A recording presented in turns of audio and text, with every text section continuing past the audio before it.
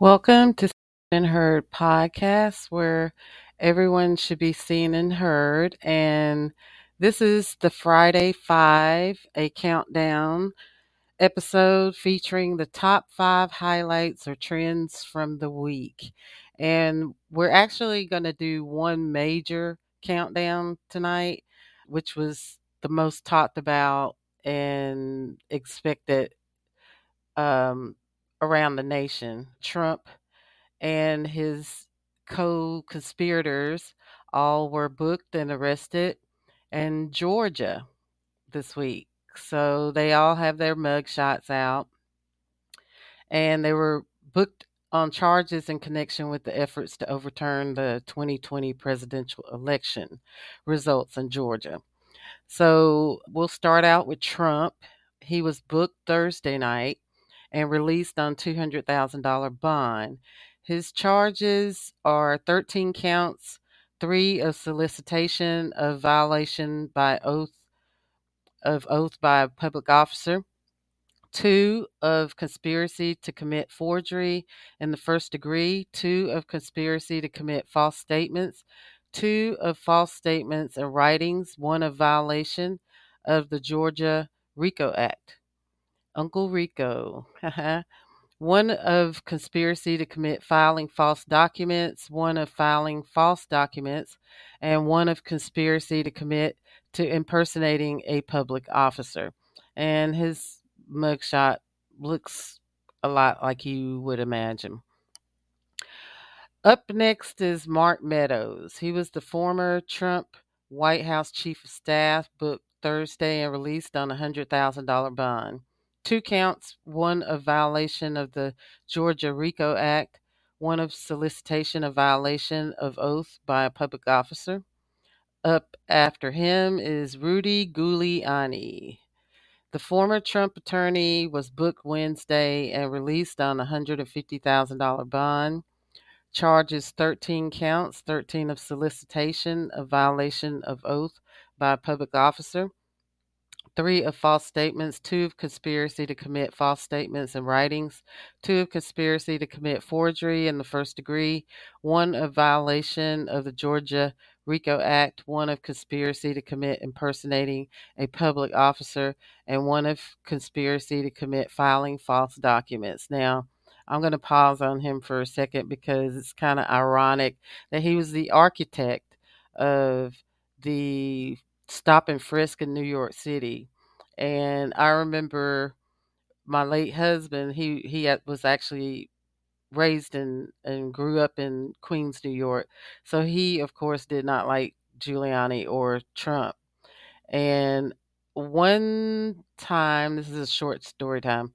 One time after, it was a few years after 9/11, and I was actually speaking highly of getting ready to speak highly of how Giuliani handled the aftermath of 9/11, and he stopped me cold, and his face was like beet red. Mind you, he was a ginger.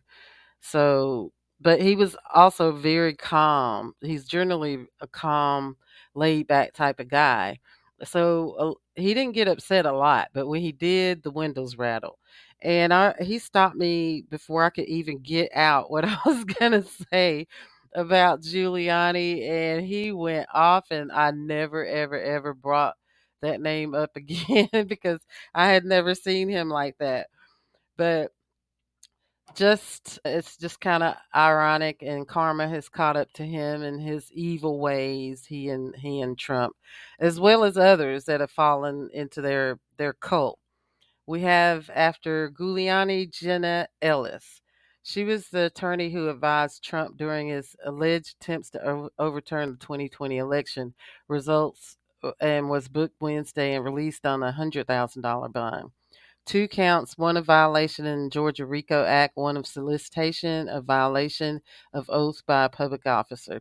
And her mugshot, she's just smiling like she's a prom, caught drinking at the prom where you weren't supposed to have alcohol. That she basically looks like that. Or like one of those ladies, those rich ladies that get stopped for DUI, and she has the the complexion for protection, basically, and she's just smiling from ear to ear.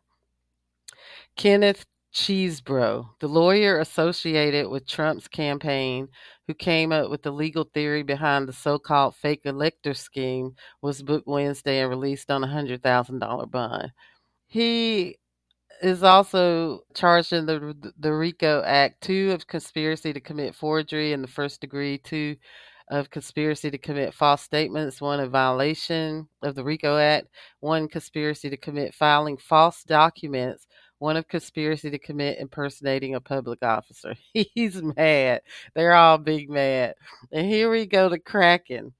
The Kraken. Okay, she's the Kraken and Giuliani is the crackhead. Sidney Powell, the former member of Trump's legal team, was booked Wednesday and released.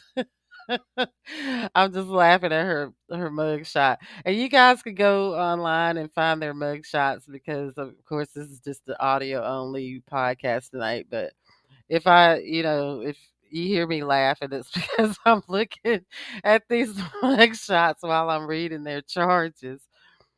7 counts, two of conspiracy to commit election fraud, one of violation of the Georgia RICO Act, one of conspiracy to commit computer theft, one of conspiracy to commit computer trespass, one a conspiracy to defraud the state, one a conspiracy to commit computer invasion of privacy.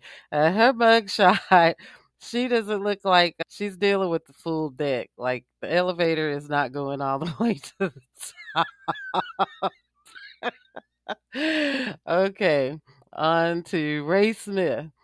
The attorney who represented Trump in 2020 election lawsuits in Georgia was booked Wednesday and released on a $50,000 bond. Oh my God, his mugshot. He looks like they just yanked him off the golf course. He is so bad, big man. 12 counts, three of solicitation of violation of oath by public officer, two of false statements, two of conspiracy to commit forgery in the first degree, two of conspiracy to commit false statements of writings, one of violation of the Georgia RICO Act, one of conspiracy to commit filing false documents, one of conspiracy to commit impersonating public officer. Now, I actually don't think I'm going to get through all of these mugshots. But like I said, you could go online. I'll just read the names off and not read their charges. But David Schaefer was the former Georgia state senator, allegedly a fake GOP elector. He was booked.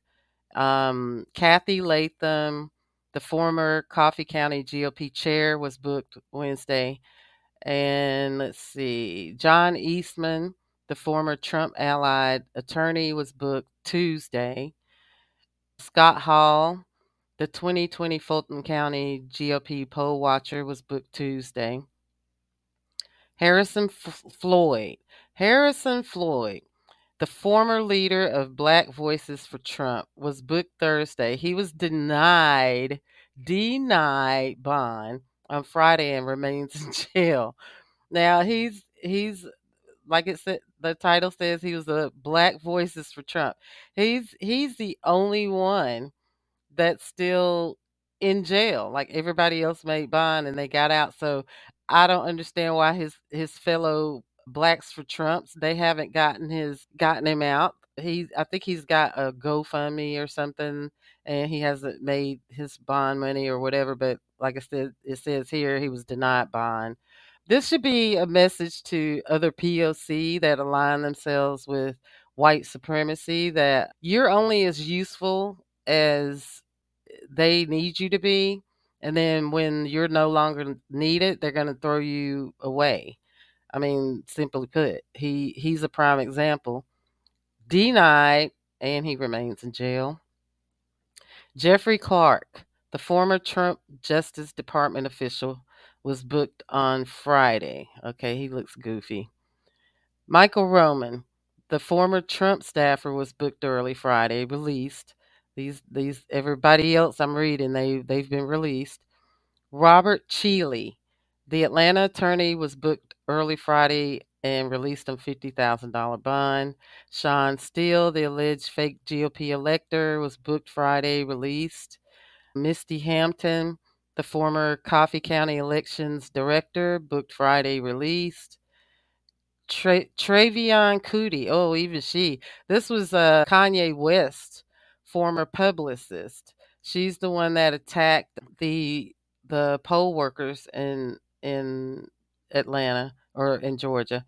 The artist formerly known as Kanye West, this was his publicist. She was booked Friday and she got $75,000 bond. Yeah, 3 counts, one a violation of the Georgia RICO Act, one of influencing witnesses, not influence, she was intimidating and threatening.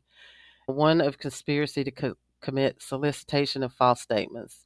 But her mugshot, she looks cuckoo for Cocoa Puffs there. Stephen Lee, Lutheran pastor from Illinois, was booked Friday and released. He's big man as well. So those are all of the people that were booked and bonded out, all except for Harrison Ford, the black voice for Trump. And we're going to go on here to an update on this call for civil war. So there have been calls for civil war, like another January 6th insurrection attacking the country and the people in it.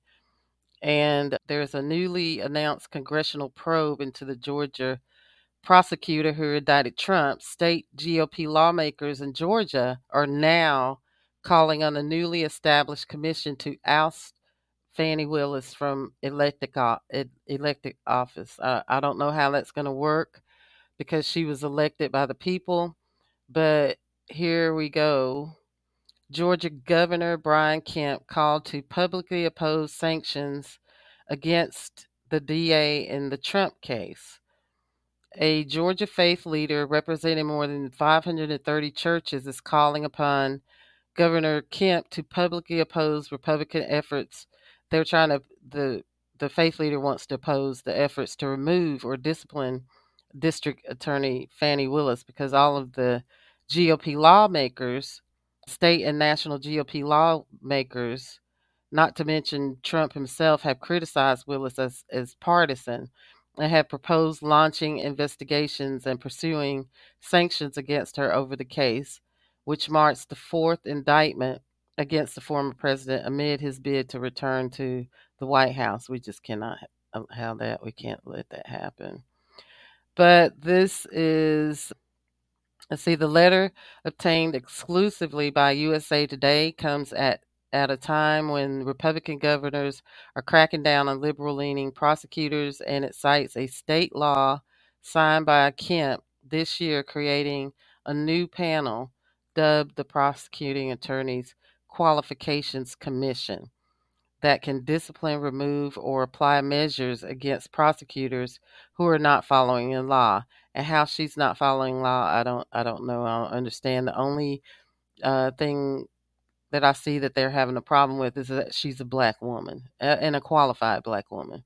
She's the only one that's had the cojones to bring Trump to bring the law or to apply the law to Trump, what everybody else has been tiptoeing around him.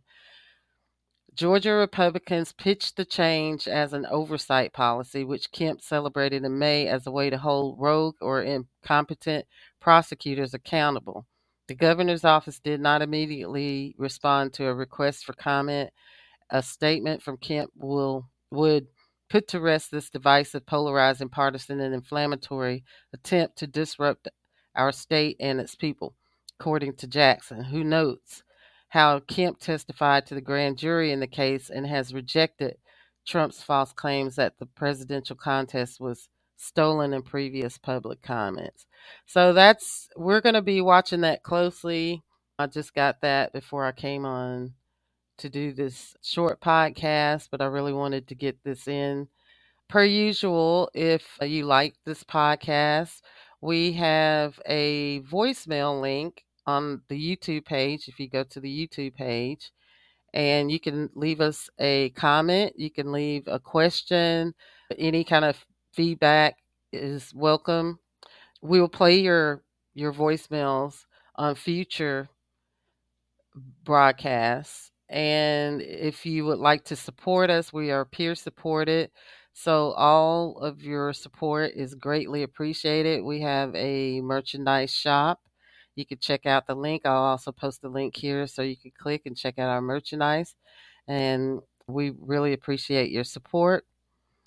And I will see you on the next podcast. And until then, have a great weekend.